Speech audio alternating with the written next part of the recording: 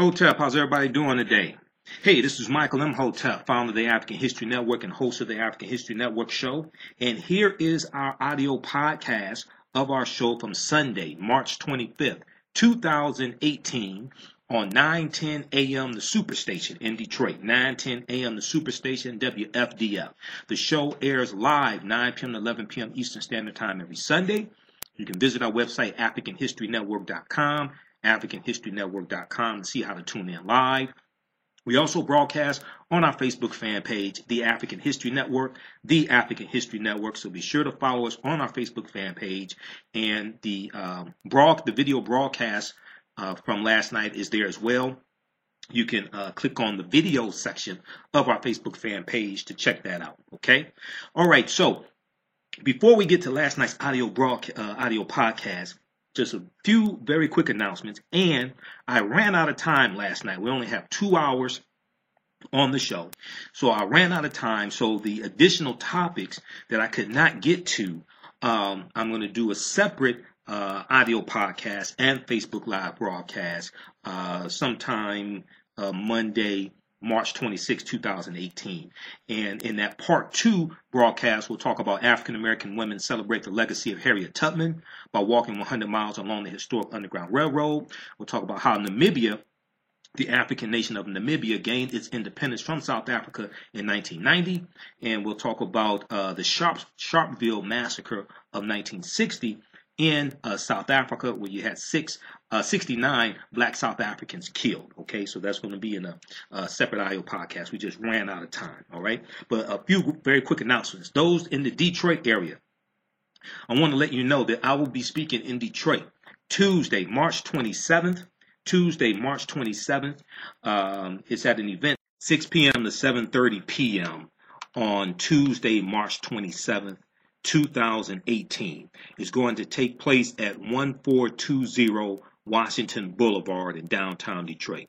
1420 Washington Boulevard, Detroit, Michigan. Okay, this is a free event open to the public. This is put on by Detroit Cares Mentoring Movement. This is their March Mentor Madness Mixer. Detroit Cares Mentoring Movement. This is their March Mentor Madness Mixer. And this month's theme is heritage, and their featured speaker is myself, Michael M. Hotep, host of the African History Network show. Okay, so they want you to RSVP for this so they could get some type of accurate head count. Go to eventbrite.com, B-R-I-T-E, eventbrite.com, and just search for Detroit Cares, and you'll see it there. You can register. It's free. Only takes a couple minutes to register. Also, we'll get this information at our website, AfricanHistoryNetwork.com, AfricanHistoryNetwork.com. So hope to see everybody in the Detroit area. We'll have a table for my DVDs there. And my presentation will be on Great African Women in History, the Mothers of Civilization, Great African Women in History, the Mothers of Civilization. I'll be speaking for about 30 minutes. That full 4-hour presentation is on DVD at AfricanHistoryNetwork.com, AfricanHistoryNetwork.com. Secondly, Saturday, March 31st, 2018, 2 p.m. to 4 p.m. Eastern Standard Time, I'll be doing my online class dealing with the film Black Panther, an analysis of the film Black Panther, the cultural influences, African history, and a lot more. Okay, it's only $10 to register for that online class. You can watch it over and over again. Visit AfricanHistoryNetwork.com, AfricanHistoryNetwork.com to register today. As soon as you register, there's a video that you can already start watching dealing with Black Panther, and we have an online 6-course bundle pack of my online courses that you can order as well for $80, regularly $120, and it includes the Black Panther online class. The other 5 classes are on demand, so you can start watching as soon as you register. That's also at AfricanHistoryNetwork.com, and that 6-course online bundle includes Ancient Kemet, the Moors, and the Ma'afa, Understanding the Transatlantic Slave Trade, what they didn't teach you in school. The third announcement is that I will be in Baltimore the weekend of Saturday, April 7th and Sunday, April 8th. I will be doing 2 workshops at the 17th Annual Baltimore Natural Hair Care Expo. The 17th Annual Baltimore Natural Hair Care Expo, which will take place at the UMBC Event Center. The UMBC Event Center, 1000 Hilltop Circle, Baltimore, Maryland. Okay, I'll be doing 2 workshops, one each day, dealing with great African women in history, the mothers of civilization. This year's special guest, the special guest speaker is Jennifer Lewis, actress, legendary actress Jennifer Lewis from the ABC TV show Blackish. Okay, and also model Bianca Golden will be there as well speaking. Okay, visit AfricanHistoryNetwork.com, AfricanHistoryNetwork.com for more information, as well as naturalhaircareexpo.com, naturalhaircareexpo.com. Tickets are $20 a day. That gives you access to most of the workshops. My workshop will be free. My workshop is included in the $20 admission, so you don't have to pay extra to come to my workshops, okay? Also, we have a new sponsor for our audio podcast. It's Legacy Kits by Ignis. Legacy Kits by Ignis.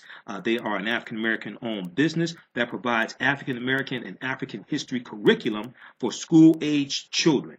African-American and African history curriculum for school-aged children. Hey, visit their website for more information and to get their kits that they have at legacykitsbyignis.com. Legacykitsbyignis.com. Okay. And lastly, if you want to advertise with the African History Network, email us at info at africanhistorynetwork.com. info at africanhistory.com. We have 1 million followers on our Facebook fan page. We reach thousands of people each week with our podcast also. Okay, so with that being said, here is the audio podcast from our Sunday night show, Sunday, March 25th, 2018. Brother Michael M. Hotel.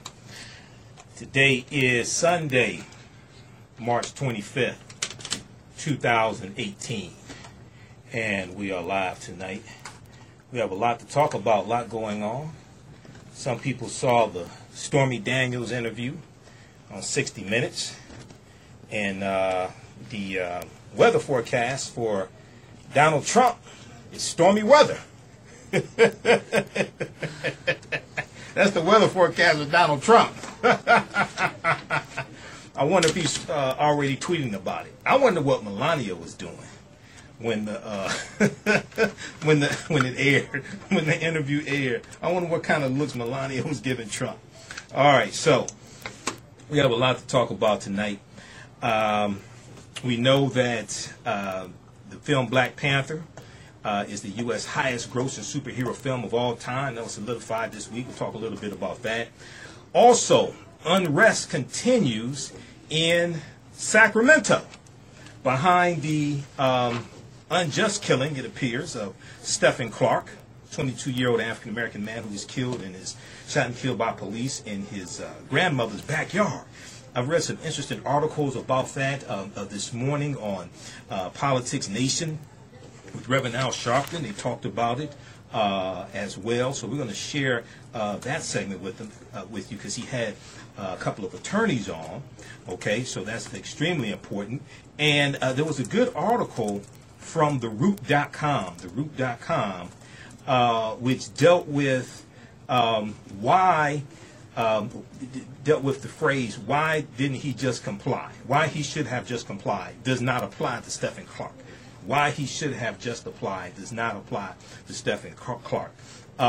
You got good reporting coming out of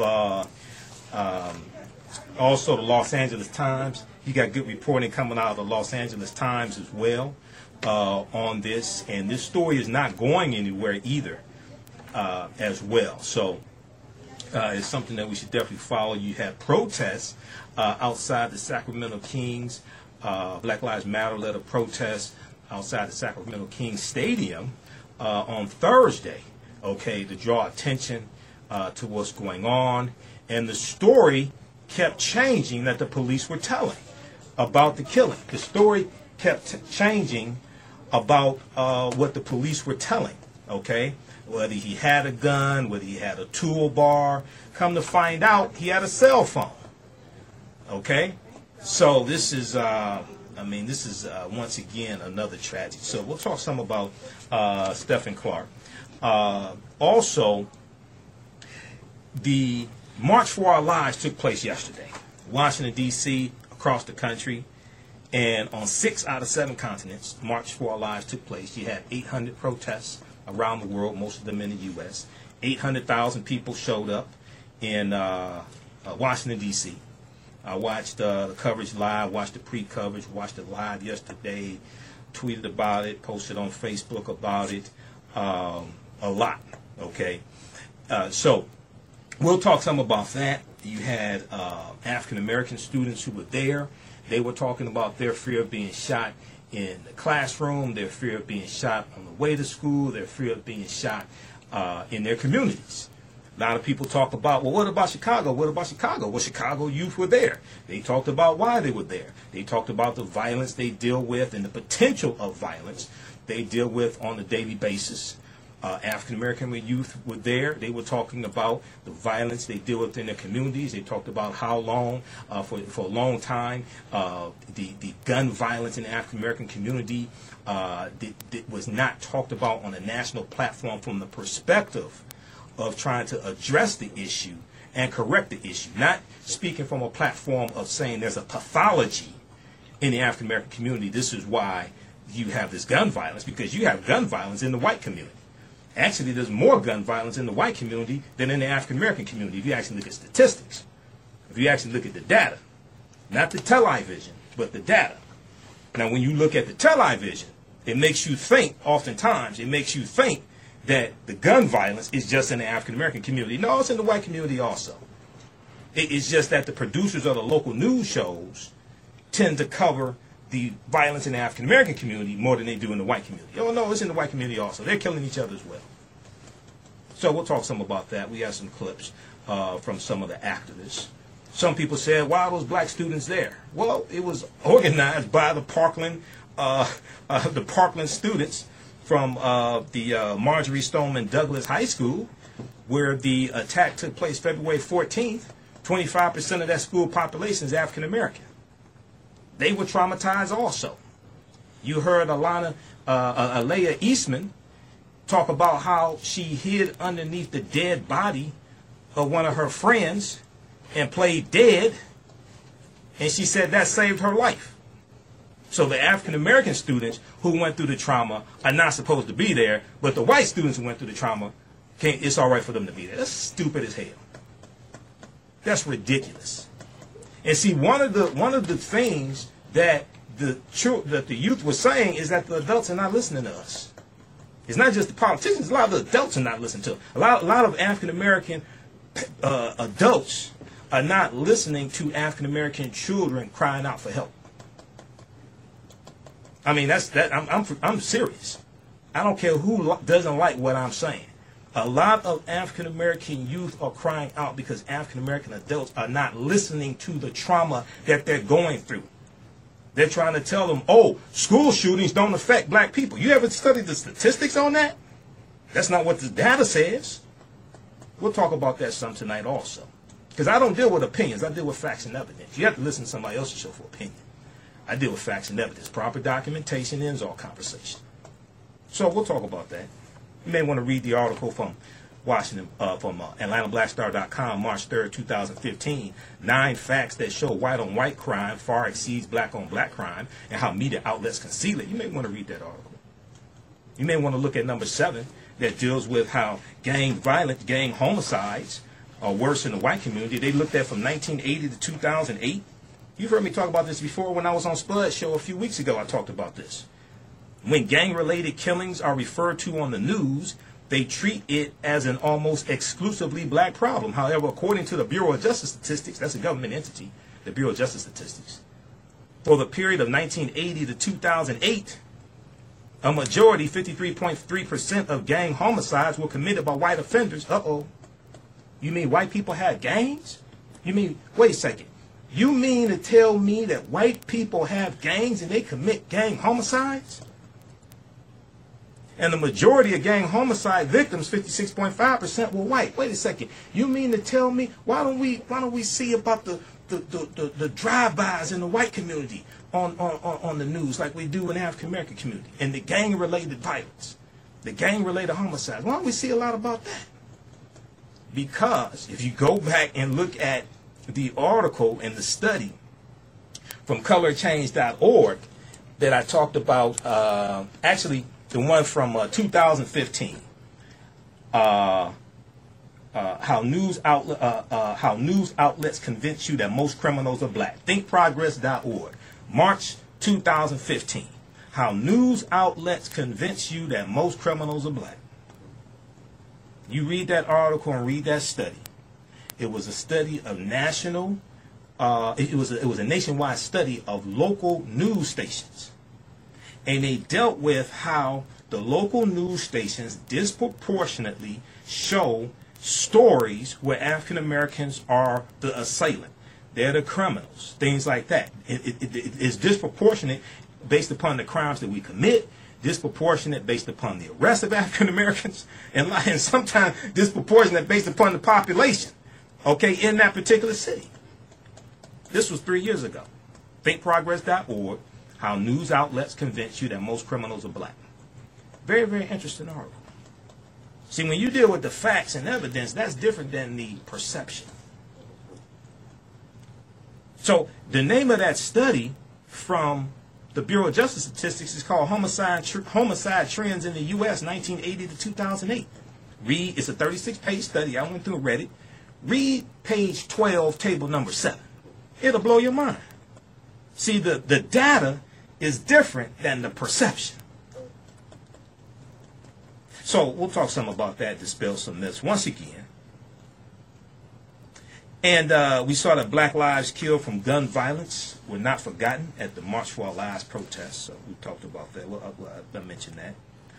Then also, last week, we ran out of time. We had a lot of callers, and that's fine. I don't have a problem with the callers calling in. Enjoy that. But there was a story I wanted to talk about last week and the week before and didn't get a chance to talk about it. African American women celebrated the legacy of Harriet Tubman by walking 100 miles along the historic Underground Railroad. This is a fantastic story. Okay, Essence.com had an article about this, Blavity.com as well. So we'll talk about that. And then this past week, we had the anniversary of the African nation of Namibia gaining its independence from South Africa in 1990. We'll talk about that a little bit.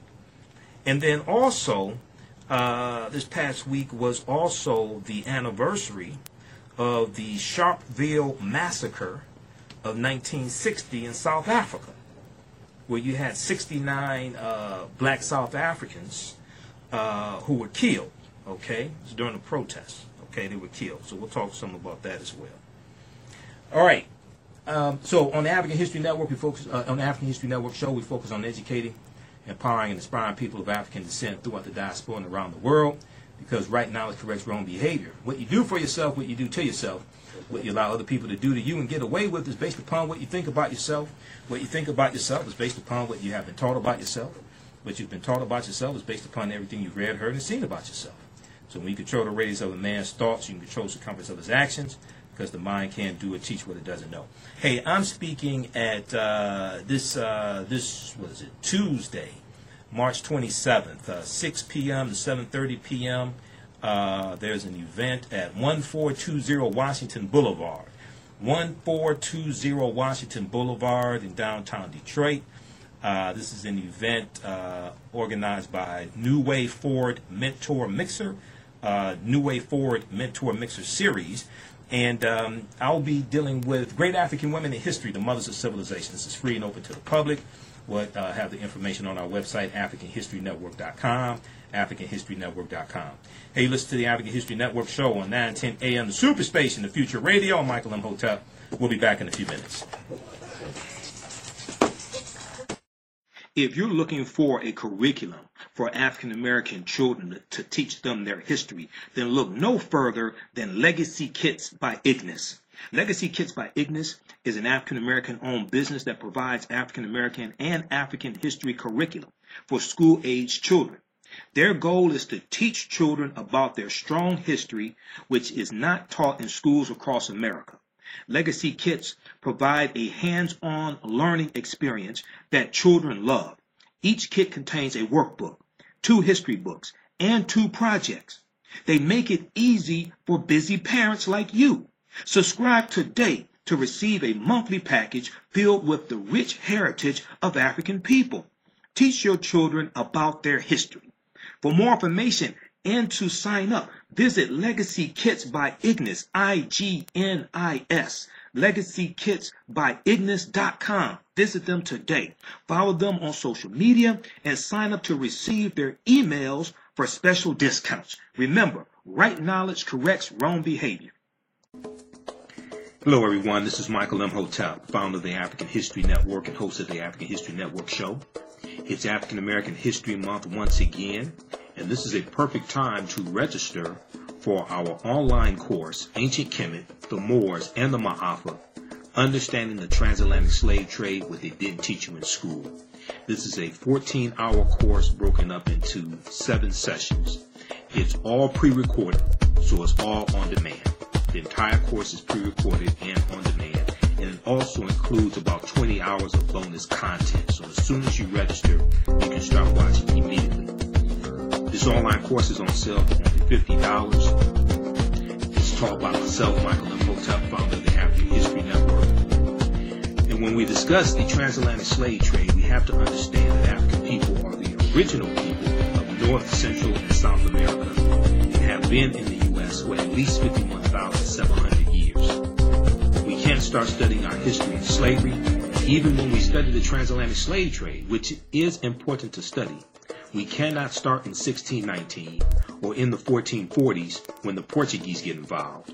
We have to understand the history chronologically and deal with the 800-year occupation of the Africans known as the Moors, who entered into the Iberian Peninsula, today known as Spain and Portugal, from North Africa in 711 AD. This course not only deals with the slave trade, but thousands of years of history that leads up to the transatlantic slave trade of African people taking place. You can register for this course at our website, AfricanHistoryNetwork.com. AfricanHistoryNetwork.com is right on the homepage of our website. It's all on demand. I do a PowerPoint presentation, video clips, numerous references, so you can start watching as soon as you register. Ancient Kemet, the Moors, and the Ma'afa, Understanding the Transatlantic Slave Trade, What They Didn't Teach You in School. All right, welcome back to the African History Network show right here on 910 AM, Superstation, Future Radio. Hey, I'm your host, Brother Michael M. Hotep, founder of the African History Network, host of the African History Network show. I'm a talk show host, researcher, lecturer, and writer. Thanks to everybody who came out, what day was that? Thursday, March 22nd at Wayne State University. Sister Jasmine asked me to speak for her organization called Rose. And they showed a documentary at Wayne State's planetarium. There's a planetarium inside the basement of the old main building, 480 West Hancock. Corner of Warren and was at Warren and Cass. It's the corner, if I remember correctly. And there's a documentary called Stars of the Pharaohs. Stars of the Pharaohs. Okay, and it dealt with ancient Egypt, ancient Kemet, astronomy, things like that. And I talked a little bit about that information, but talk about the analysis of the film Black Panther. Talked about the African cultural influence in the film Black Panther. There was some African history, things like that. So people really enjoyed it. So thanks to everybody who came out for that event. Okay. All right. So once again, I'll be speaking at this Tuesday, March 27th. The event is 6 p.m. to 7:30 p.m. 1420 Washington Boulevard in Detroit. 1420 Washington Boulevard in Detroit. It's free and open to the public. It's organized by New Way Forward Mentor Mixer Series. New Way Forward Mentor Mixer Series. They deal with mentoring, especially for African American youth. And they asked me to speak. Sharon asked me to speak. And so my presentation will be on Great African Women in History, the Mothers of Civilization. Great African Women in History, the Mothers of Civilization. Okay, we'll have more information at our website, AfricanHistoryNetwork.com, AfricanHistoryNetwork.com, about that. All right. Okay, so the protest going on in Sacramento. behind the killing of Stephon Clark. You've seen a lot of articles written about it. There was Los Angeles Times has a good article from March 24th, 2018. Also read one from Washington Post as well. But angry protests continued into the wee hours Saturday morning, March 24th, on the streets of Sacramento over the shooting of unarmed African-American man, 22-year-old Stephon Clark, by police. Now, protests began on Friday, March 23rd, at the state capitol and continued into the streets of downtown, with marchers briefly blocking both lanes of traffic on Interstate 5. Demonstrators and police officers clashed in South Sacramento on Friday night as well, and video showed protesters surrounding, kicking, and climbing on top of a police car. Now, another video from early Saturday morning showed a tense standoff between protesters and a line of police in riot gear. Now, it was last week. It was the latest in a week of unrest over the death of Stephon Clark, who was shot. He was shot at 20 times by police. He wasn't shot 20 times. I saw one article from somewhere that said he was shot 20 times. He was shot at 20 times. I'm just trying to be accurate. I'm not trying to say, well, it's not as bad because he wasn't shot 20 times. No, he's dead. I'm just saying he wasn't shot 20 times, okay? So he was shot at 20 times by police in the backyard of the home where he lived with his grandparents. Now, police said they believed he had a gun, believed, quote unquote, believed he had a gun, but authorities recovered only a cell phone near his body.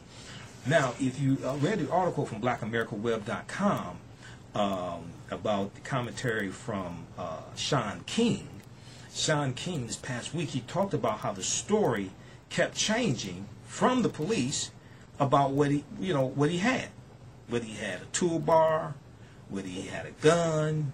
Oh, he just has a cell phone. All right. So now on Friday, protesters held up their fists in a moment of silence. They denounced the killing of young African Americans at the hands of police and the mainstream media for what they said was unfair news coverage of shooting victims who are minorities or not white. Now, some of the crowd had gone to school with Stephon Clark and remembered him as a good father and a loyal friend. Former classmates Krishala Treadwell, who's 23 years old, and Dominique Rodriguez, 22 years old, took the day off from their jobs as healthcare workers to join the demonstration. They wore black shirts with Clark's photo and bold red block lettering that read, "Long live Zoe," Z-O-E. Now, Dominique Rodriguez said, "We had to be here. He was like family. It would be wrong if we weren't." Now, Krishala Treadwell said she had been shocked and heartbroken to hear the news of Stephon Clark's killing. She said he was always smiling. We never saw him mad.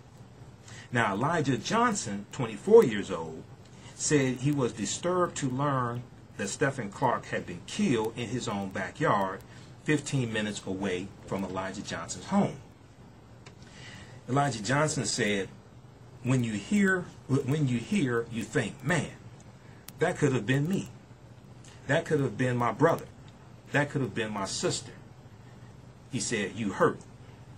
Now, a petition circulating on the colorofchange.org website Friday demanded that Sacramento County District Attorney Anne Marie Schubert bring charges against the officers who shot Stephon Clark.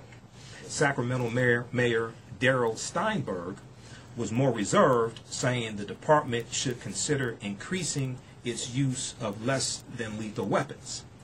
But he did not fault the officers involved in Clark's shooting. He expressed concern about demonstrators resorting to vandalism or violence.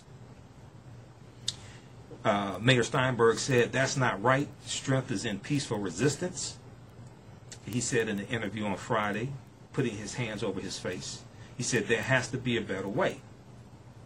Now, Mayor Steinberg said that Stephon Clark's death, though still under investigation, quote unquote, was wrong, and points to the need not only for more administrative change, but also a reckoning with racism itself. Okay, so article goes on to quote Diane Gomez, a city resident who brought a handwritten placard that read, "We have to stand up for our children. Where was his constitutional right to due process?" Mayor Steinberg said, "Our kids and men don't feel safe." He added, and he welcomed the spotlight on the city that the city is now under. He said, "There is no danger if we do the right thing, if we push aggressively to change what must be changed." Now, recordings released by the police department include a 911 call about a man in a black hoodie breaking car windows Sunday night.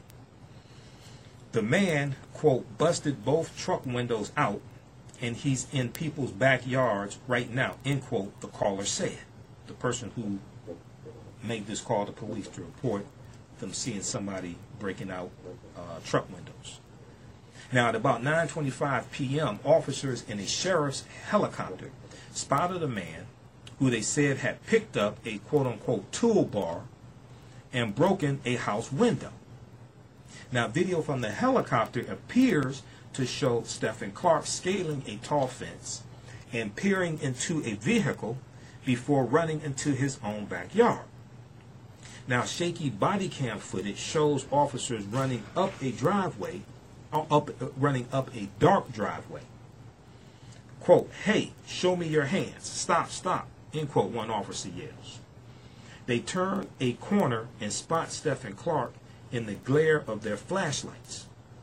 Then they take cover behind a building before confronting him once more and firing a barrage of bullets at him. Now, when you read the reports of this, they don't identify themselves as police. It's dark, and they're shining flashlights on them. So if you've ever been in the dark, had a flashlight shined on you, you can't see what's on the other side of that flashlight. They didn't identify themselves as police. Now, also, when you delve into the story, you hear so there's body camera footage that's been released. You hear one officer tell the other one, "Mute," and then the sound goes out on the body cams. Interesting. I don't think it's a conspiracy. I think it's interesting. You said mute, all of a sudden the sound goes out. What is the body cam? Is the body cam on voice command now? Is that what that is? Interesting. Let's go to Alan, line 1. Hey, Alan, thanks for holding. Welcome to the African History Network show. Tell us where you're calling from. All right, Detroit, go ahead. Hey, Mod Hotel. Brother Mike. Yes, sir. I want to ask you a question. Go ahead. With H.R. 1242. H.R. House Resolution 1242. Yes, sir. Not offhand. What is it called besides the numbers? That's it. Oh, okay. What about it? 42. When did it come out? When was it issued? Or when did it pass? January it was passed. January 2018. Yes, sir. Okay. What does it say? It's a commission that has been created by this bill to commemorate and study the 400 years of African American history of slavery. Mm-hmm. And this commission's activities will be to do research on the effects of this. But they're calling it 400 years starting with 1619, mm-hmm. according to their stories, when the first Africans were brought to the United States as, what is the United States, as slaves. Mm-hmm. 2019 is 400 years. So are they saying that we are now presently slaves? No, what they want to do is, if you go back and look at House Resolution 192 from the 110th Congress, July 29, 2008, that was an official apology for slavery. But if you actually read it, what they did was,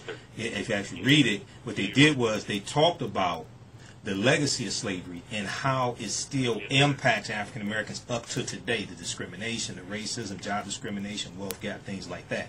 So what this one is saying here, and I'm looking at it at congress.gov, which is the official website of the House of Representatives, congress.gov, House HR 1242, 115 Congress, 2017-2018. What they're probably looking at is, see, anytime you talk about restitution for slavery, you have to also tie in how slavery negatively impacts, the legacy of slavery negatively impacts African Americans today.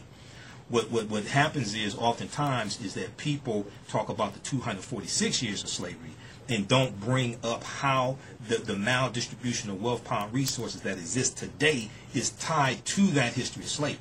So they're looking at it all together and showing how, and making the argument that African Americans are negatively, just one second, they're making the argument that African Americans are still negatively impacted by the legacy of slavery today, and they're saying this is why the study's looking at 400 years. Go ahead. Yeah. Now, did you see the part on how the members of the commission are going to be selected? How the members of the commission to do the research? Going to be selected to do the research. Yes, the members of the commission that have been assigned this activity, if you will. Okay. How are they going to be selected? I mean, I don't know. What are the criteria? I don't know. This is my first time seeing this. I don't know. I don't know. So since it's your first time, I'm asking you because the red flag is in my mind. Mm-hmm. Because first of all, Michael Imhotep wasn't aware. Mm-hmm. That means a lot of us don't even know this happened. Okay? Right. And everybody I asked, I've gotten that same response. Right. I don't know what that is. So a red flag is in my mind. That's what I'm sharing with you. Right. So I'm asking you to do the research as you do, and I would like to share with you, brother. Let's have a show on that. Let's talk about this because this just happened. Okay. Yeah, that was January. Yeah, we need to talk to some members of the Congressional Black Caucus about this as well. Yes, sir. Because they'll have more insight. They'll probably have more insight into this, especially somebody like Hakeem Jeffries, especially somebody like. Yeah, go ahead. Because when they identified the date of these slaves being coming to America, it's in the first sentence. Mm-hmm. And then they say the history of slavery, 400 years, they state 400 years, and 1619 to 2019 is 400 years. Yeah. Now. You understand what I'm saying? What is really happening here? What is this all about? Well, the legacy of slavery still continues in the process of the. I mean, in terms of this commission. No, I understand. Legacy of slavery still continues to impact African Americans today and the U.S. But at the same time, I wonder if they're going to look at the slavery, the enslaved Africans that the Spanish took into South Carolina, because the Spanish were enslaving Africans 100 years. They were bringing them 100 years prior to 1619 in South Carolina. So I wonder if they're going to deal with that as well, or just deal with the British colonies. Yes. So that's why I'm asking you, brother. Yeah. Do what you do. Yep. And get back with it. Okay. I've been reading it over and over again, and I'm just confused. Did you do a Google search on it to see if other information came up? Oh yes, it's all there. Everything is there. Who's your member of Congress? U.S. House of Representatives. U.S. House of Representatives. Yeah. Which district are you in? I don't even get into that. Well, you can call that office. You can call their office and get more information about it. I mean, this is from. On the internet. I'm just saying, as I read it, I'm confused. Okay. All right. Thanks for calling, Alan. Okay. Thanks for calling. All right. All right. So this is from the House of Representatives. Okay. So this is from the House of Representatives. You can call your member of Congress in the House of Representatives and get some information about this. With this, whichever John Conyers is gone. So whoever it is, wherever you're listening to, whichever city you're in, go to cbc.house.gov. cbc.house.gov. That is the official website of the Congressional Black Caucus. cbc.house.gov. It gives you the name of every member of the Congressional Black Caucus in Congress, the House of Representatives, as well as the U.S. Senate. There are only two in the U.S. Senate. There was 47 in the House of Representatives. Now it's 46 because John Conyers resigned and he has not been replaced because Snyder. I think Snyder is leaving. Governor Snyder is leaving that space open, that seat open. So you can go to cbc.house.gov. You can find your member of the Congressional Black Caucus. You can call their office and ask about House Resolution 1242 and get more information about it. Also at cbc.house.gov, it tells you different bills that you're a member of Congress, that you're a member of the House of Representatives, that you're a member of the Congressional Black Caucus has sponsored. You can find out how they vote.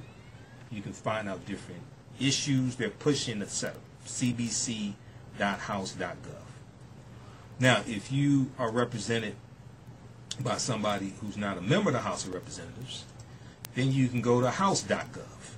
House.gov is the official website of the, well, actually, you can go to congress.gov, which is the official website of the House of Representatives, congress.gov, okay? And you can find your member of the House of Representatives. They have their phone numbers there. You can call them. You can ask about this House resolution, get more information about it, etc. Now, the sponsor of this bill, which was introduced February 28, 2017. So the bill was introduced February 28, 2017. It looks like it may have gone through some revisions or something. Public Law number 115 through 102, January 8, 2018. The measure has not been amended since it was passed by the House on May 1st, 2017. So it was passed by the House of Representatives May 1st, 2017. The sponsor is Representative Bobby Scott, okay, of Virginia. Representative Bobby Scott tells you that right at the top. It says sponsor. Is the committee that is from the House Oversight and Government Reform Committee. The House Oversight and Government Reform Committee. There's a link right there for Representative Bobby Scott. You can call Representative Bobby Scott. His office number is 202-225-8351, 202-225-8351. He's a member of the Congressional Black Caucus. He is, his district is District 3 in Virginia. You can call his office and find out about the bill that he sponsored, because he should be able to tell you about it, because he's the one that sponsored the bill. All right? cbc.house.gov, very, very powerful tool. Fortunately, a lot of us don't know about it and don't use it. Okay. So, right before break and before Alan called in with that information, thanks for calling in, Alan, once again. We were talking about Stephon Clark, all right? And there was an article from theroot.com. Why, quote, he should have just complied, end quote, does not apply to Stephon Clark. Why, quote, he should have just complied does not apply to Stephon Clark. All right? And this is from theroot.com, written by Monique Judge. And I don't share a lot of articles from theroot.com anymore because of some of the writers they have and some of the things they say. You know, some of them is, but this is a good one here. And Monique Judge says, since reporting Tuesday night on the shooting death of Stephon Clark at the hands of the Sacramento Police Department, I have gotten many of the same responses from people both on Twitter and in the comments section on theroot.com. Why didn't he just comply? Why was he running from the police? Why was he holding his phone like a gun? Now, even after videos were posted Wednesday night, people still seem to be confused about the events that occurred on Sunday, March 18th. So I thought it would be a good idea to clear up at least some of the misconceptions that are floating around out there. So the first question, why was he running from the police? Now, Stephon Clark was never running from the police. He was already running through backyards and hopping fences in his neighborhood headed to his home. The police were not chasing him. Even as the helicopter guides the two police officers to his location, he is still at his own home, standing on the side of the home where he lived. And he has no way of knowing the police are after him. Now, when the police began rushing toward him, he moves. At no point do the police identify themselves as police officers. Once again, it's dark. You can't see that these are officers. They yell at him to show his hands. They say that he has a gun and begin shooting at him.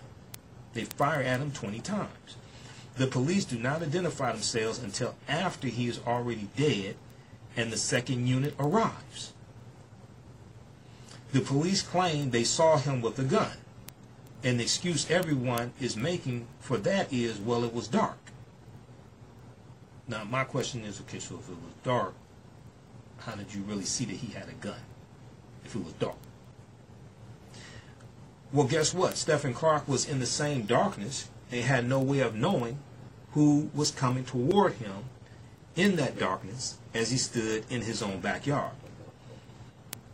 Okay, so, and then the next question, why didn't he just comply? Now, as the videos show us, not only did the police not identify themselves, but as soon as they yelled out their command, they immediately began operating under the assumption that he had a gun. They began firing their weapons within 3 seconds. Within 3 seconds of telling him to show his hands. Stephon Clark was not given the opportunity to comply. So another question came up: why was he holding his phone like a gun? So she said that Dominique, I think it was who wrote this, Dominique, which writer wrote this? Monique. So Monique Judd said, why was he holding his phone like a gun is the question. I'm still trying to figure out what, quote, holding his phone like a gun, end quote, looks like. I'm still trying to figure that out, too. I don't know how you hold your phone like a gun.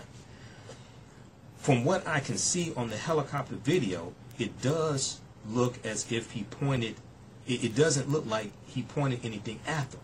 His iPhone was white, and his hand at the time, his iPhone was white, and in his hand at the time he was shot. Not sure how something big and square got mistaken for a gun. Now, the question comes up about evading arrest in California. Now, evading arrest is a misdemeanor in California.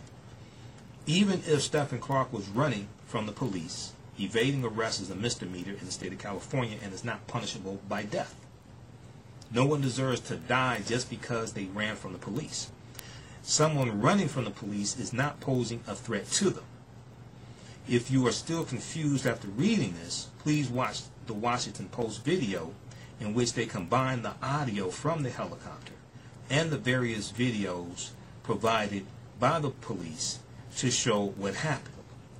And then, as Sean King pointed out, there's an article from blackamericaweb.com about Sean King's commentary on this. The story that the police told kept changing. The story that the police told kept changing. So this is why you're seeing the outrage that's taking place in Sacramento. This is why you're seeing the protests. Black Lives Matter organized protests on Thursday night. This is why all this is taking place. Let's go to Josh, line 1. Hey, Josh, welcome to the African History Network show. Thanks for holding. Tell us where you're calling from. I'm from Detroit. How you doing today? All right. What's going on, man? Go ahead with your question or comment. Thanks for calling. A couple of minutes ago, you said that this young man wasn't running from the police. Now, trust me, I'm not saying that what the police did, shooting 20 times, was right.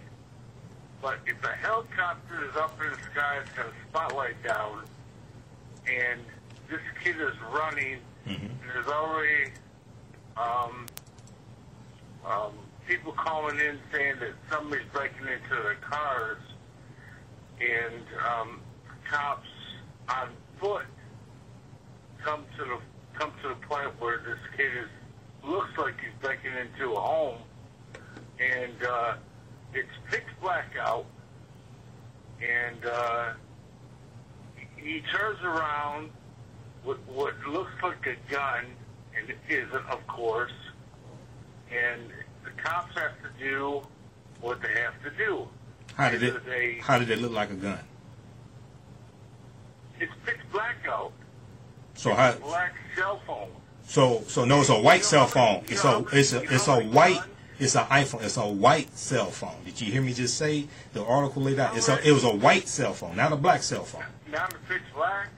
It's a white. So how do you know he has a gun? Because if you actually follow the story that the police told kept changing. First they said he had a toolbar, then they say he had a gun, or at one point they said he had a gun, then they said he had a toolbar. Come on, he didn't have either one. All he had was a cell phone, and it's a white cell phone, not a black cell phone. I'm not sure where you get your information from, but I'm reading the article right here, root.com. You can read it yourself. I'll give you the name of the article. You can check it out. Also read the article from the Los Angeles Times. Why he should have just complied does not apply to Stephon Clark. Thursday, March 22nd, 2018. And it goes through and lays all this stuff out. His cell phone was white. He didn't have a gun.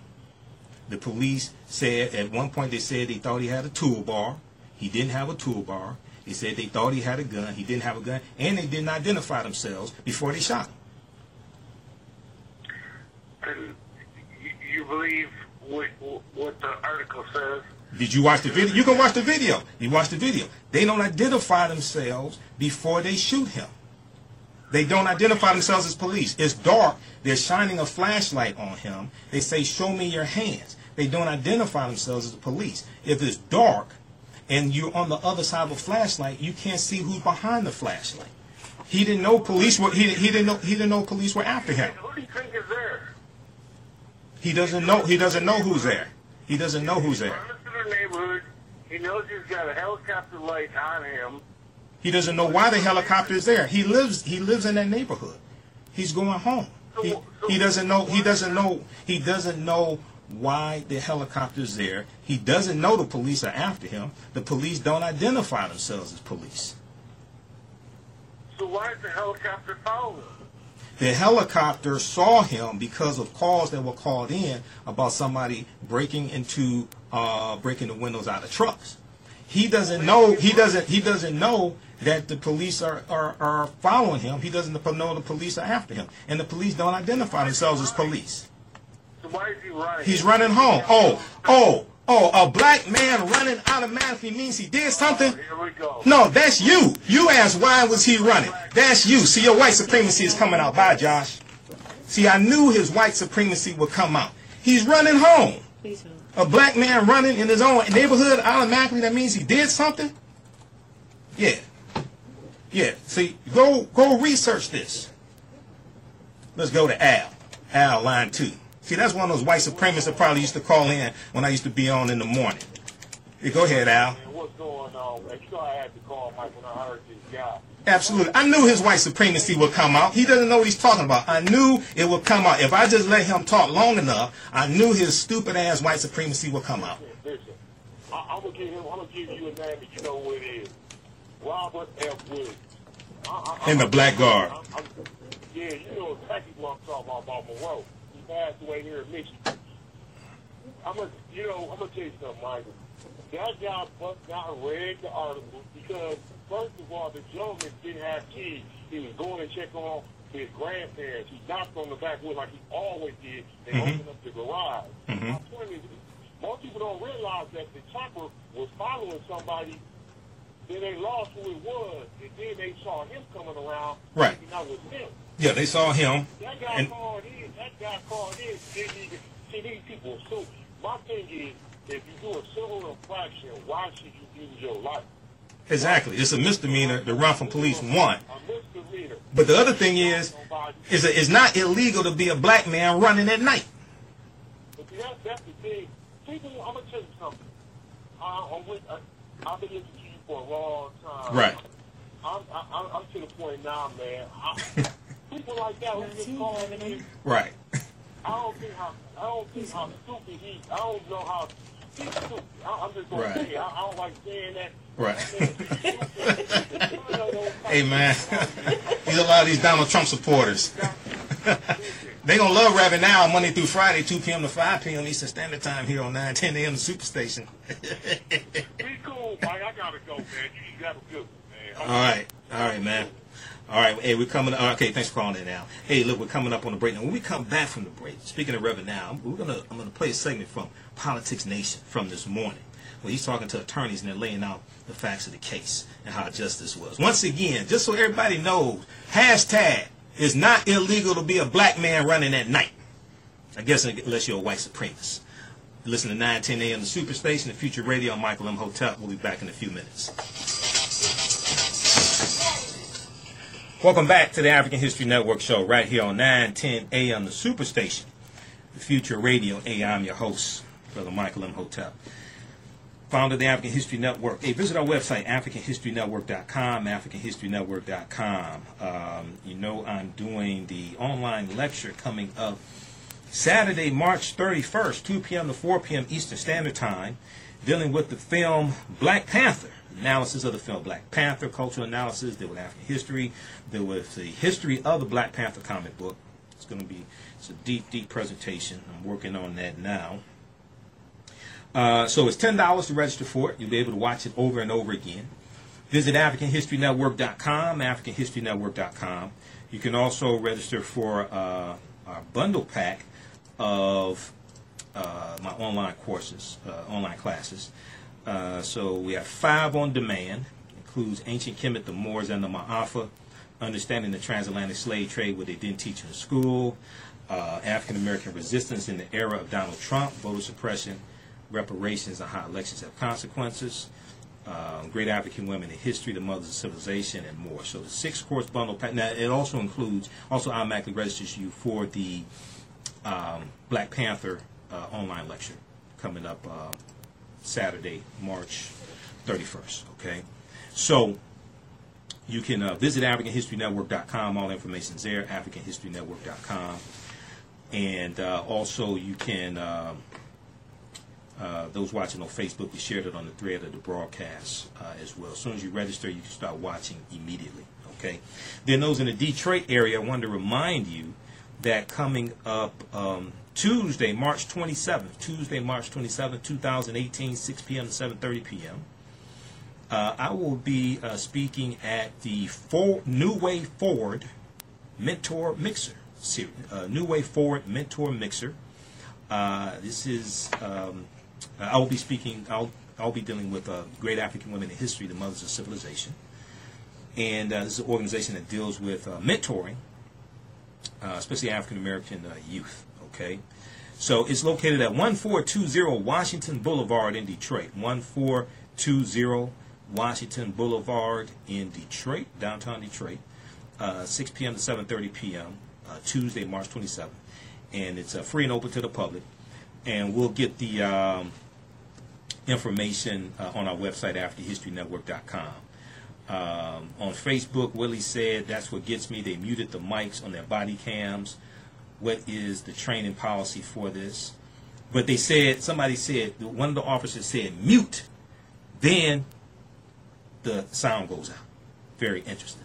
Okay, let's go to Abdullah, because Abdullah's been holding. I want to go to Abdullah first, then we'll go to this clip from Politics Nation. Hey, Abdullah, thanks for holding, brother. Welcome to the African History Network show. Go ahead and with your question or comment. Okay. Yeah, brother, I'm so glad that you got that KKK number. Ken here, they joined KKK and Ken here to join you. But I know you was going to take care of them. You know, you recognize who he was, brother. Okay. I don't want to call them KKK or skinhead, things like that, man. But go ahead. Well, you just have them, brother. You know that. That's true. And he called himself going to make you look bad. But thank you for taking care of it. Okay. Tell it like it is, sir. Right. All right, man. Go ahead. Did you have another comment? Or that was it? Oh, that was it. Okay. All right. I had to call in on that one. All right. So this morning on Politics Nation, MSNBC, Reverend Al Sharpton, and if you've been hearing the promos, Reverend Al Sharpton is joining the 9:10 a.m. Stupid Station family starting Monday, March 26th. You'll be able to hear Keeping It Real Monday through Friday, 2 p.m. to 5 p.m. Eastern Standard Time. It's a nationally syndicated radio show. But Reverend Al Sharpton talked about the Stephon Clark killing, police killing in Sacramento. And he spoke with Clarence Cox, Mark Claxton. Mark Claxton is heads up an organization dealing with black police officers against police brutality. And attorney Benjamin Crump, okay? And attorney Benjamin Crump is representing the family. And they discuss how Attorney General Jeff Sessions is ignoring the shooting of Stephon Clark and still praising police as well, and how this is a huge problem for African Americans. Let's go to this clip. One or two officers who make a error, even a terrible error, indicts an entire department, because we know every department has fabulous men and women there who work every day. But I think we know the difference. On Friday, Attorney General Jeff Sessions addressed dozens of the nation's black law enforcement officers at a meeting in Birmingham, Alabama. And while he pledged to protect civil rights, missing from his address was any serious commitment to police reform, the other side of the gun debate for the black community, which was incensed this week by the police shooting death, I might say, of unarmed 23-year-old Stephon Clark, fired upon 20 times in his grandmother's backyard Sunday night in Sacramento, California. The Sacramento police, investigating a vandalism complaint, initially claimed they felt threatened by what they thought appeared to be a gun, but which later turned out to be a cell phone. Joining me now is Clarence Cox, president of the National Organization of Black Law Enforcement Executives. Marks he's Klaxman, former New York PD detective and director of Black Law Enforcement Alliance, and civil rights attorney Benjamin Crump, who is representing the family of Sacramento police shooting victim Stephon Clark. Let me go to you first, Attorney Crump. You are in Sacramento. Certainly this case has not gotten the national attention that I think it deserves. 20 shots at an unarmed man. I immediately was alarmed by this. I talked to the mother of Reverend Shane Harris of National Action Network. His boots on the ground there in San Diego, Reverend Toulis and others. And I understand that you, like so many other national cases, have now become involved in this case. And we're announcing this for the first time on national TV. Yes, sir, Reverend Al. And let me first say thank you to your leadership with the National Action Network. Reverend Harris, Reverend Toulis, and Reverend Moulton have been a tremendous assistance to the family, especially as they prepare for the homecoming of this tragic, senseless killing. And they're very hopeful, the family of Stephon Clark, that you will be available to come on Thursday to help properly eulogize him. Well, I'm going to try my best to be there since you said it on television, but I told the mother I would do what I could, and I intend to be there on Thursday. But tell us about this case, because I'm putting this in the context of, this happened Sunday night. The Attorney General speaks in Birmingham on Friday, and I want to get Mr. Cox's analysis of that as one that was in the room. Yet he doesn't mention this case. He doesn't talk about police reform. He doesn't deal at all, Attorney Crump, with an issue that has raging all over this country. When he met with us as civil rights leaders, he listened, made no commitments. This has been months ago. And we can't talk about gun violence without talking about how police use guns. 20 shots on an unarmed person, Attorney Crump, and I thought it was a gun.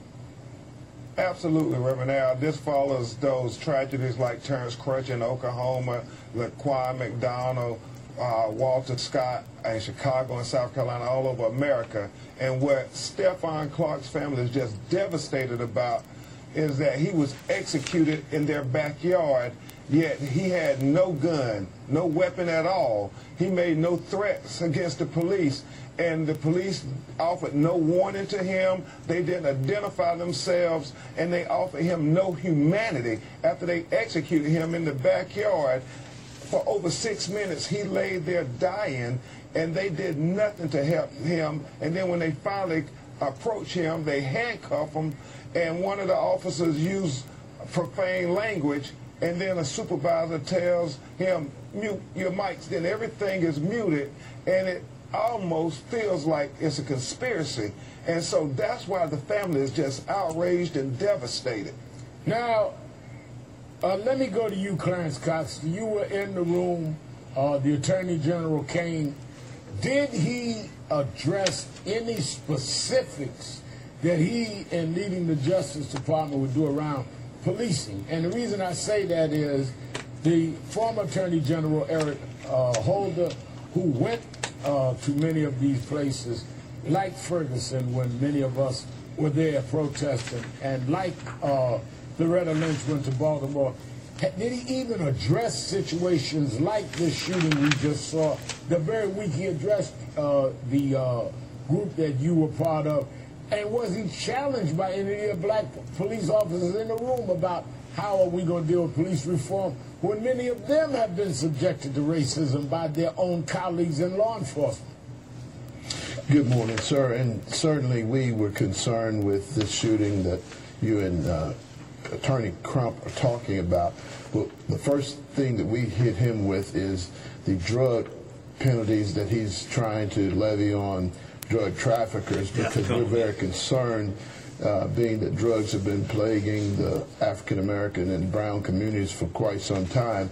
And we're very concerned with the strong language they used this week about the death penalty associated with drug trafficking. And so that was our first conversation, and we made it very clear that we were not aligned with the Justice Department on many of the issues, because it seems like recently most of these issues have been something that would disenfranchise minorities even more.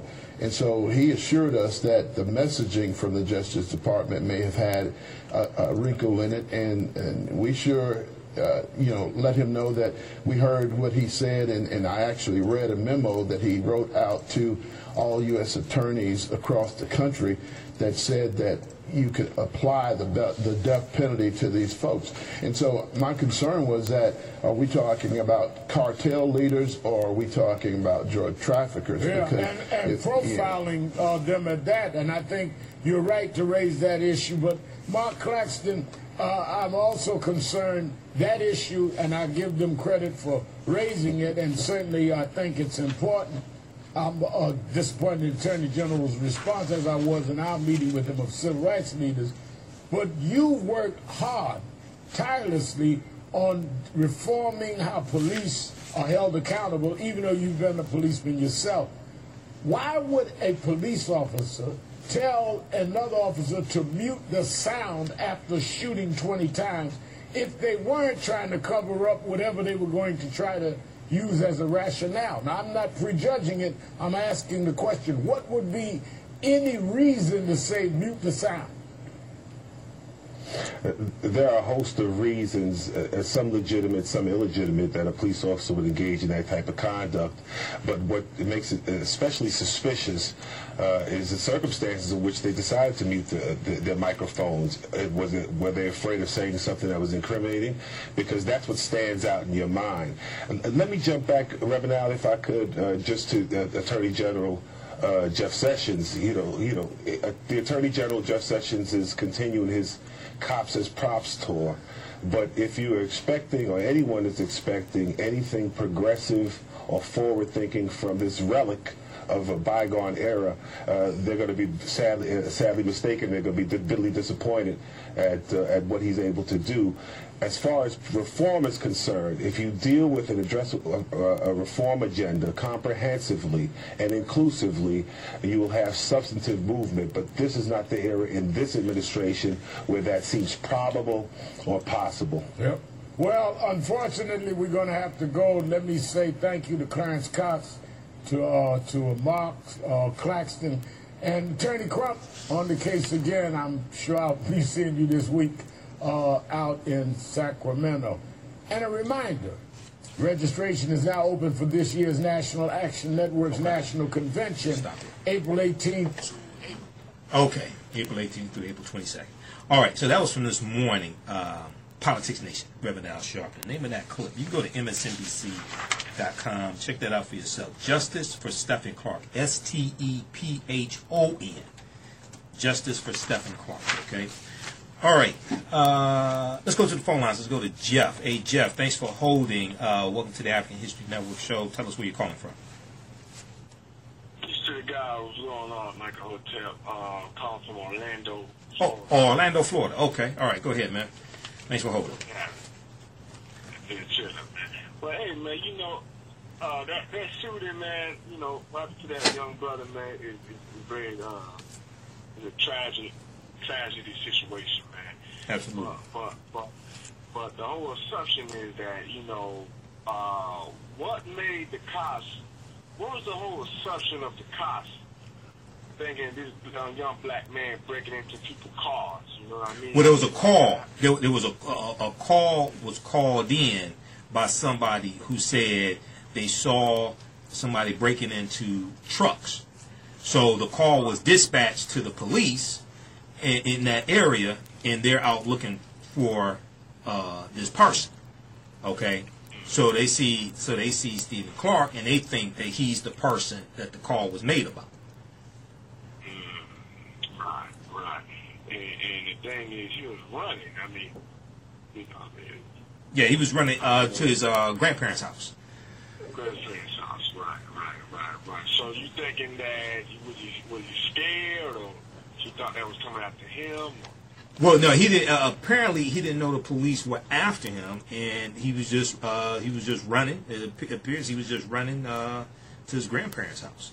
When you look at which article was that? That was from I think it was from the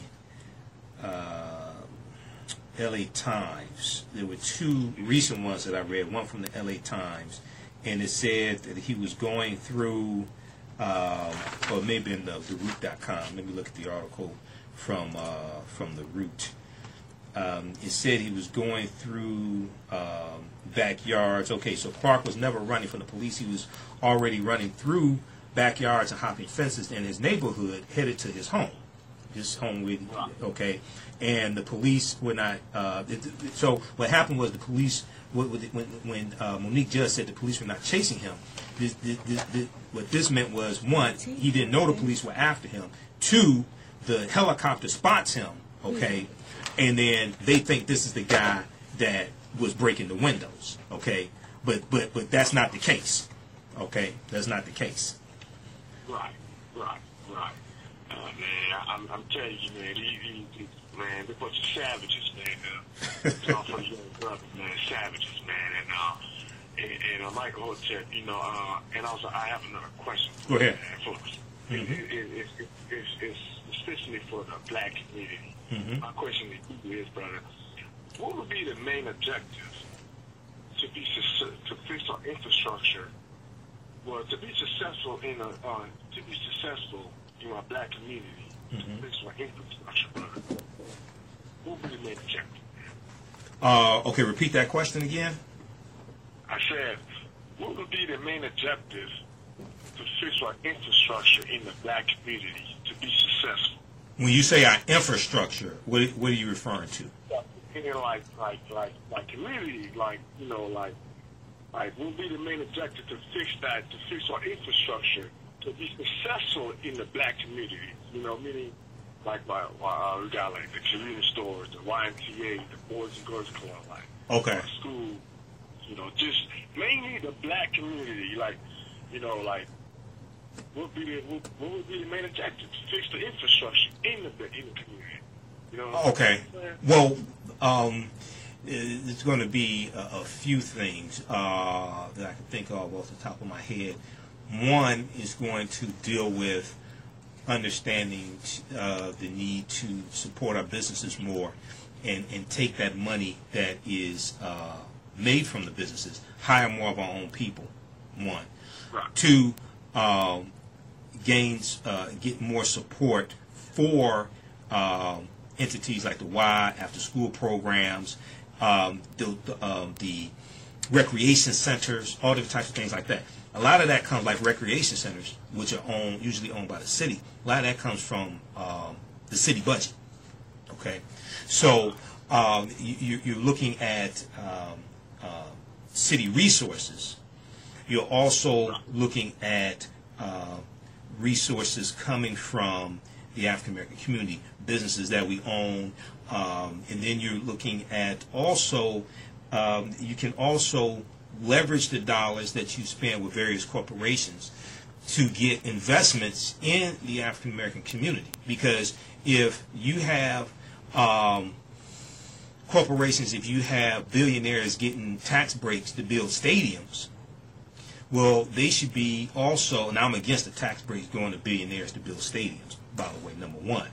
But if you're doing that, there should be a significant investment in the African American community for various programs, various things that are going to benefit the community and benefit the youth as well. Okay, so the other thing is that you leverage the dollars that you spend with various corporations to also be able to push a political agenda as well.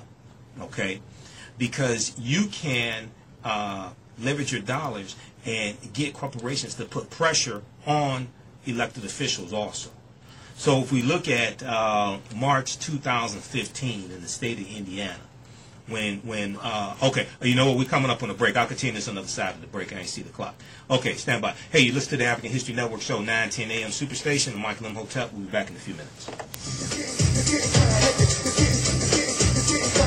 All right. If you're looking for a curriculum for African American children to teach them their history, then look no further than Legacy Kits by Ignis. Legacy Kits by Ignis is an African American owned business that provides African American and African history curriculum for school-aged children.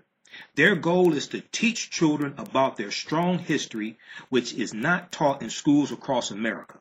Legacy Kits provide a hands-on learning experience that children love. Each kit contains a workbook, 2 history books, and 2 projects. They make it easy for busy parents like you. Subscribe today to receive a monthly package filled with the rich heritage of African people. Teach your children about their history. For more information and to sign up, visit Legacy Kits by Ignis, I-G-N-I-S, LegacyKitsByIgnis.com. Visit them today. Follow them on social media and sign up to receive their emails for special discounts. Remember, right knowledge corrects wrong behavior.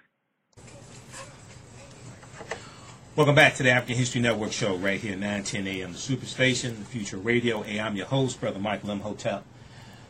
Be sure to visit our website, AfricanHistoryNetwork.com, AfricanHistoryNetwork.com. You can register for the online lecture I'm doing Saturday, March 31st, 2018, 2 p.m. to 4 p.m. Eastern Standard Time, dealing with the film Black Panther, analysis of the film Black Panther, AfricanHistoryNetwork.com. And then also you can register for our 6-course online bundle pack. Get 6 of my online classes, 5 are on demand, and it also automatically registers you for the Black Panther online class also. Okay, that's at AfricanHistoryNetwork.com as well. Those watching on Facebook will post this here on the thread of the broadcast. Also, it says register here. Okay. All right. So before the break, Jeff was at. Let's go back to Jeff for a quick minute, and I gotta move on to this. I have to change topics. Okay, Jeff. So so the other thing was you also have to leverage your dollars to also push your political agenda, enforce your political agenda as well. Okay, and is more pushing the political agenda is more than just voting. It's also holding elected officials accountable.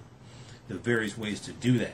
But when you start targeting corporations that help to support these elected officials, you start having targeted, sustained economic withdrawal strategies, putting pressure on them. You can use those corporations to put pressure on the elected officials also to push your agenda. So I was giving an example. March 2015, Governor Mike Pence at the time was now vice president. Unfortunately, Governor Mike Pence signed into law the Indiana Religious Freedom Act. Okay, and this gave businesses, among other things, but it allowed businesses to say they did not want to provide services to gay people or a gay couple, what have you, if they felt that it violated their religion. Okay, so what happened was you had LGBT community putting pressure on corporations, and you had a number of corporations who either pulled business away from the state of Indiana, like Salesforce.com. They either threatened to pull businesses or shut down projects or cancel conventions, because there were 9 conventions scheduled to take place in the state of Indiana at that time. One actually canceled. It cost the state of Indiana $500,000 in lost business. And then you had corporations like Apple, who said they were watching and they were strong concerned, but they put economic pressure on. You had concerts canceled. You had the NCAA that canceled games in the state of Indiana. You go back and research that. There was economic pressure put. In a little more than a week, the state legislature changed the law because they lost so much business. There was such a spotlight put on the state of Indiana. Okay, so you had people leveraging their economic power, putting pressure on corporations to then put pressure on elected officials. A little more than a week, they changed the law. It was amazing. Yep.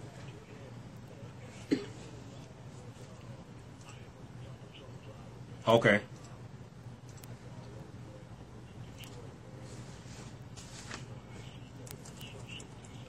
Mm-hmm.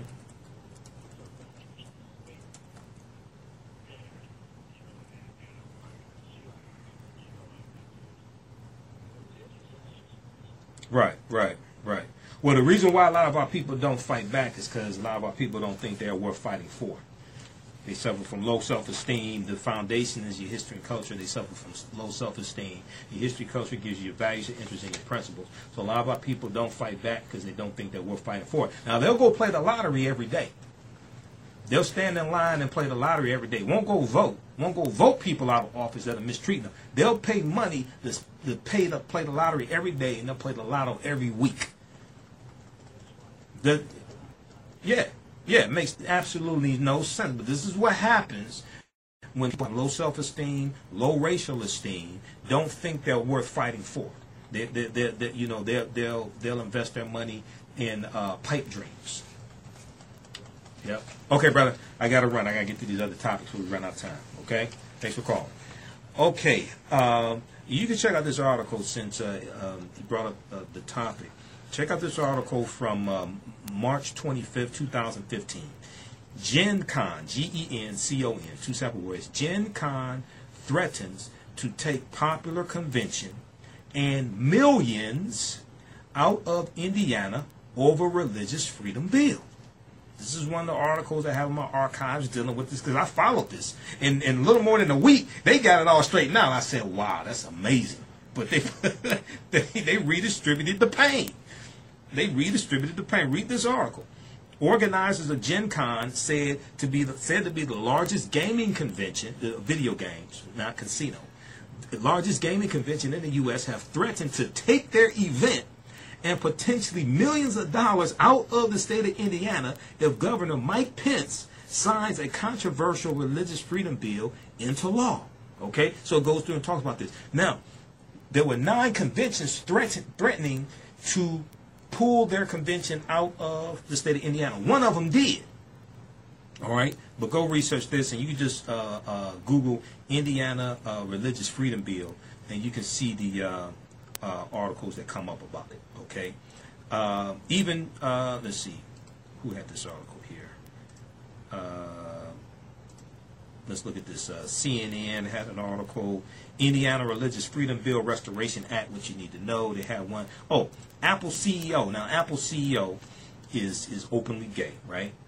Tim Cook. Apple CEO slams Indiana religious freedom law, seen as anti-gay. All right. You had the let me see, one of these articles here talked about this. You had the NBA.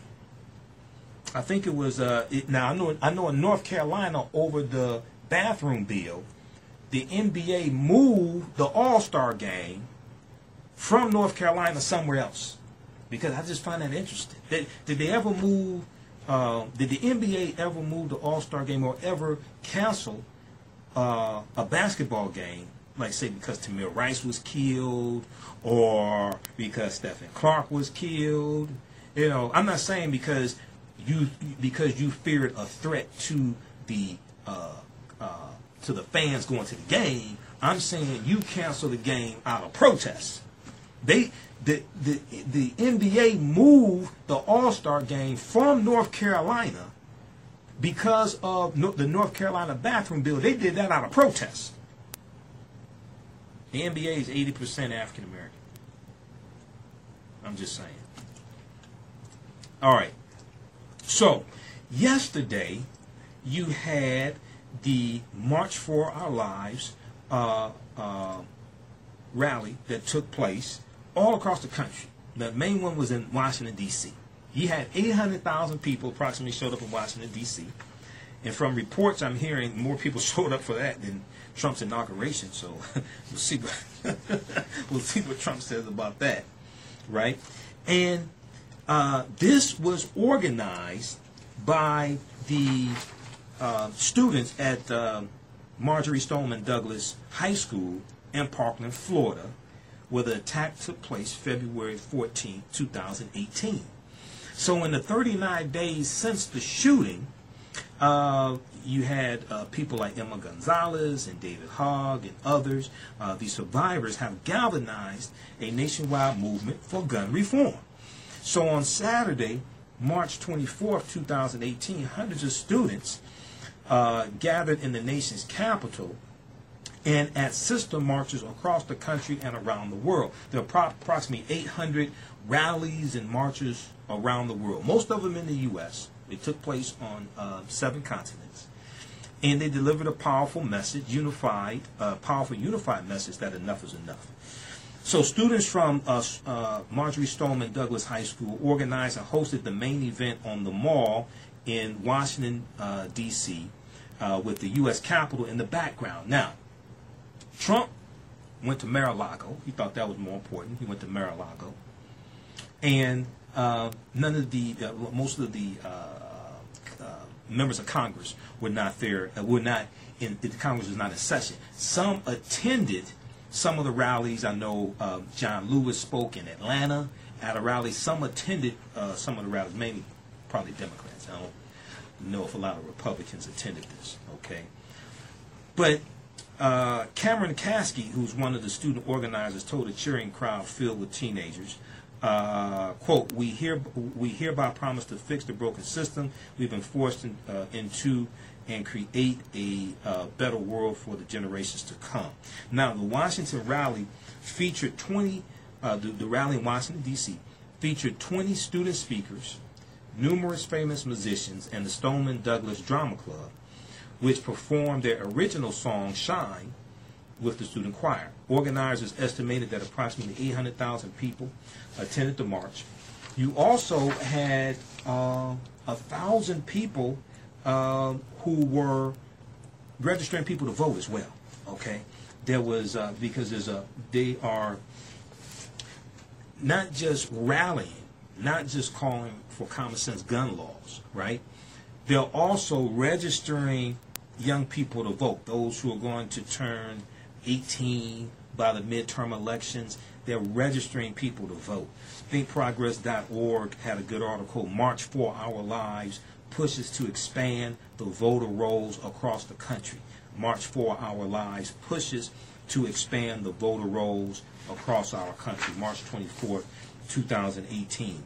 A nonpartisan organization called Headcount that registers young voters at concerts partnered with the students of Marjorie Stoneman Douglas High School behind the March for Our Lives and sent close to 1,000 volunteers to register marchers at Saturday's event in Washington, D.C. Okay? Headcount spokesman Aaron Giltman, Gittelman, said volunteers who dressed in neon yellow or neon green shirts were coming back with 10 to 20 filled out voter forms each. And the young people who filled out those forms are from all over the country. All right? So they're not just rallying. They're not just marching. They're organizing, and they're registering people to vote vote politicians out of office that are not passing common sense gun laws. Now, we've seen a little progress in Florida. And when I say common sense gun laws, I'm not talking about giving up your guns. People on Facebook are saying, why are you talking about giving up your guns? You never heard me say black people should give up their guns. You never heard me say that. You never heard me write that. So don't come posting that stupid-ass nonsense on any of my social media pages. You have me confused with somebody else. But I am for universal background checks. I am for closing the loopholes when it comes to gun shows. You should have universal background checks at the gun should apply to gun shows as well. I'm for strengthening the gun laws in Indiana because Indiana has very lax gun laws. So even though the state of Illinois has stronger gun laws than Indiana,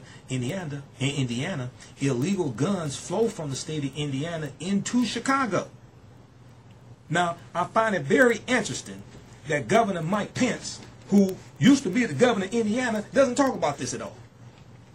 Sarah Huckabee Sanders, at the White House press secretary, she stands there and gives the White House briefings. She attacks Chicago, all right? And she talks about the gun violence in Chicago and almost talks about people in Chicago who are victims of gun violence as if they are not human. Doesn't talk about getting needed resources there. Doesn't really talk about, look, we want to hear from people in Chicago to find out what they really need so we can help.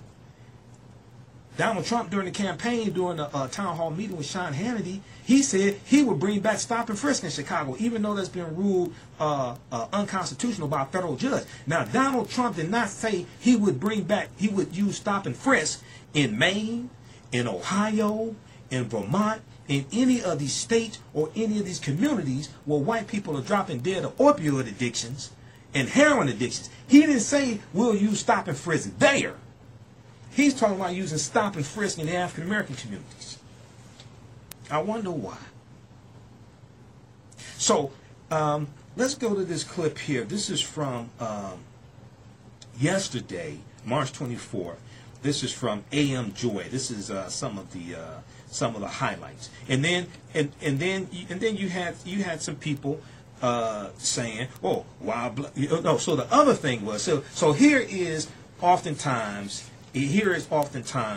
the naysayers who sit on the sidelines and don't do anything.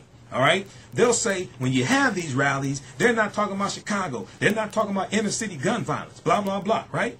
Then when you have black students that show up to deal with that issue, why are they there with those white people?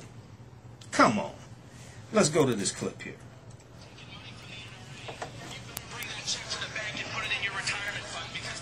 Oh, just playing off the laptop, right? Okay.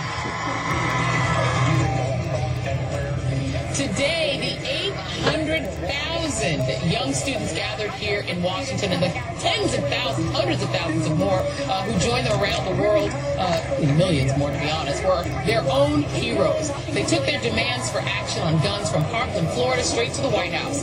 Today, they told us all that they're just getting started. Barricaded behind those filing cabinets and bookcases that day taught me one thing, and one thing only. Regardless of how much money you pay or how much you pray, if you don't change anything today, your children will no longer stay. So when do we say enough is enough? I would like to not worry about dying and focus on math and science and playing basketball with my friends. Don't I deserve to go up? Mr. Trump, Congress, the Senate, and all elected leaders of America, you have failed us, and we have had enough of your NRA agenda. And to those politicians supported by the NRA that allow the continued slaughter of our children and our future, I say get your resumes ready.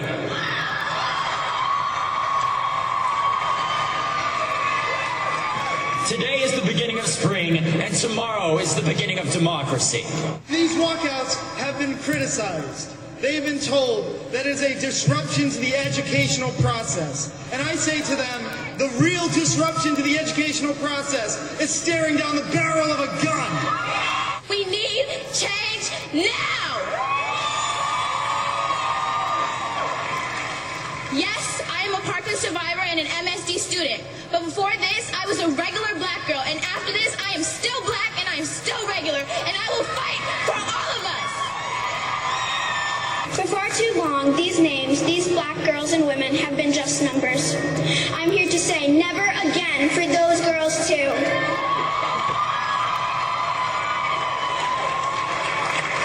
I am here to say that everyone should value those girls too. The Sandy Hook mass shooting should have been the last one in our nation, but there are more and more every single day. And that's why Newtown says enough, and we say never again. So to all of you who are assisting us in the fight for change, thank you. Thank you all. And the fight begins today, and it will not end until we get what we need.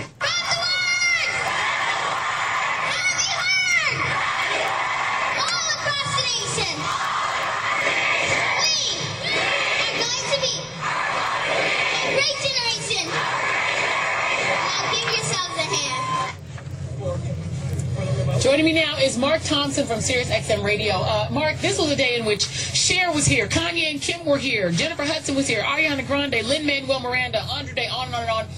No one was thinking about those celebrities here today. Those kids were the celebrities. They were the stars. They are incredible. They were the speakers. And the only speakers. The only speakers. And all that joy. You know, the right wing, whenever we bring up gun violence, you know, they bring out the old trope, Chicago, Chicago, even Trump. Chicago was here today. Yes. They'll never be able to use that again. These young people brought together gun violence from all walks, be it gun violence in the streets outside of high schools and gun violence in the high schools. And for the first time, you're hearing from white parents who know what black and brown parents go through every day when we have what we call the talk, when we talk about our children and their safety. You know, it was so touching to hear. It makes you emotional to hear Dr. and Mrs. King's granddaughter, Yolanda. Because as we come upon the 50th anniversary of his martyrdom, you know, he wasn't killed for just leading black people. He was killed for leading a beloved community, red, yellow, black, and white. We saw that today, the beloved community. Dr. King died for America's sins, and bullets were the nails in his cross. These children, Parkland, Chicago, Zaire Kelly, Cortland Arrington, these African-American children, Latino children, Native American children, bullets are the nails in their crosses as well. Thoughts and prayers won't do enough anymore, though. We need a resurrection. And all a resurrection is change and really revolution. And so I think what we saw today is Easter joy came earlier this year. Yeah, do you think that they will be able to get Congress? I mean, look at all of these cities. Is this going to translate into legislation, into actual action? Well, again, the Birmingham crusade the Children's Crusade changed the tide of the civil rights movement. It was when those children stood up in Birmingham. That's what we have today, and it's even bigger. It's not just in one city. Yep. This is all over the world. I think we finally will see a change. Yeah, absolutely. I've never seen anything like this, obviously, not in the modern times. This combines all of these youth movements that we've seen from Black Lives Matter on into one cohesive movement, and they did that themselves. No, they most certainly did, and I'm very proud of the kids, because the kids in Parkland spoke up and they said, you know, we get a lot of attention because of our privilege. That's right. David Hogg said that, and so when the other kids were brought forward and allowed to participate, that really brought this thing together. We've not seen this type of unity before. Amazing. Mark Thompson. Okay. All right. So that was from AM Joanne Reed. Got other clips that you have to. We posted some of them at our fan page, the African History Network. The African History Network only have MSNBC.com. Also, you can search for March for Our Lives, March for Our Lives at MSNBC.com, and you'll see the video clips of African American youth talking about inner city gun violence and why they're there at the rally and why they're there at the march and etc. Let's go to line one. Let's go to Brenda. Hey, Brenda, welcome to the African History Network show. Tell us where you're calling from. I'm calling from Detroit. All right, go ahead. We had some back and forth on Facebook about this issue. Yeah, I know who you are, Brenda. I was just asking for that was just for the purpose of the audience. I know who you are. Go ahead. What's going on? And let me tell them a little bit about who I am. Okay, go ahead. My son, Brandon, was murdered. He was a college student at Wayne State University. Sorry to hear that. 22, along with his 19-year-old friend, Melinda Goodwin. They were killed. It's going on 9 years, April the 9th, 2009. Right. And since then, I've founded several groups. Mothers Who Murder Children, I was a co-founder of. I have another group, Women's Delegation for Peace and Change. I stand, I sit, I look for missing people. In fact, I was just looking for Alicia Smith, the one that's missing here in Detroit, 27-year-old mother. So I put the time in. Right. This is not a person who's just giving opinions. Right. I mean, I have experiences. And so what you and I were talking about is the fact that not many of black and brown children issue was school shootings, vis-a-vis the mass school shootings. Their issues are going to and from school. That's where they're being shot down. And I stand at many protests, marches, you know, hugging parents, and there are no white people there, ever, unless their child has been shot and they need my help. Right. Now what I said on Facebook on your thread was I said that African American children fear being shot in the classroom, on the way to school, and in their communities. And when you watch the videos and you watch the interviews of African American youth from Chicago, from different cities who were there at the rally, rally in D.C., they talked about that. Even before that, even the day before that. For instance, on MSNBC, I think it was Lawrence O'Donnell, because they had a series of these interviews on Friday leading up to the march. They interviewed 3 African-American males who were high school students at the high school in Maryland, where you had the 2 high school students shot earlier, it was last week, I think it was last week, okay? And they talked about the shooting. They talked about why they were going to the rally in D.C. They talked about the inner city gun violence as well. They talked about the fear of being shot in the classroom also. So with African American youth, it's broader than just in the classroom. But African American youth, if you actually, and this is what I was saying, but if you actually look at, for instance, if you look at the article from thinkprogress.org, the school gun violence we don't talk about. The school gun violence we don't talk about, November 2nd, 2016. And in the article, they talk about how the findings also highlighted, well, first of all, they say there have been 201 incidents of firearms being discharged on school grounds since January 2013. This is up until basically sometime in 2016. According to new findings from Everytown for gun safety and moms demand action for gun sense. They said the findings also highlighted an issue that is often overlooked in national conversation about gun shootings. 39% of non-shooter victims, meaning that this is somebody who wasn't the shooter, but they were still shot. 39% of non-shooter victims of gun violence on school campuses are African American.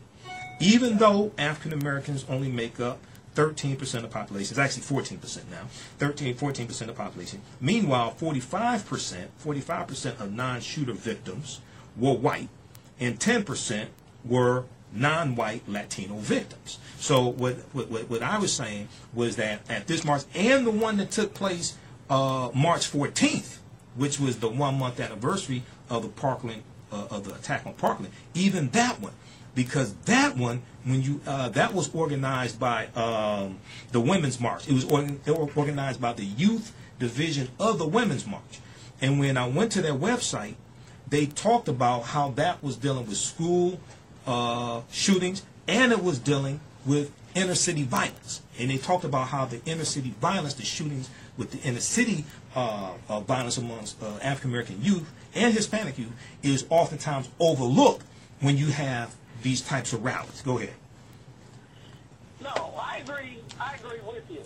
And the more information that's out there, not that I agree with all of this information, because I experience it every day. And those numbers are quite skewed. But however... But these are national. These are national numbers, just so people understand. It's not Detroit numbers. These are national numbers. I go all over the country. Go ahead. But however, the first thing is, I have to say that if any children are listening, we are all proud of everything they did yesterday. We all are. Right. Well, some of them ain't, because I heard on social media some of them were talking about it. But go ahead. You are, and I am. But go ahead. I'm saying you and I. Yeah. You and I. Yeah. And it may sound a little like we are not agreeing. We're agreeing 99.9% of it. We're proud of them. But however, when the black community, black and brown community, needs support on those issues, and if you want to, if the trauma inside the school, if there's a shooting, it doesn't matter what color the kid is. The trauma is real. Right. There are no white people there to support. Probably in Sacramento, the percentage of white folks that are marching, protesting for Stephon probably can't even be put on a chart. It's so small. And so that's my position that I am talking about.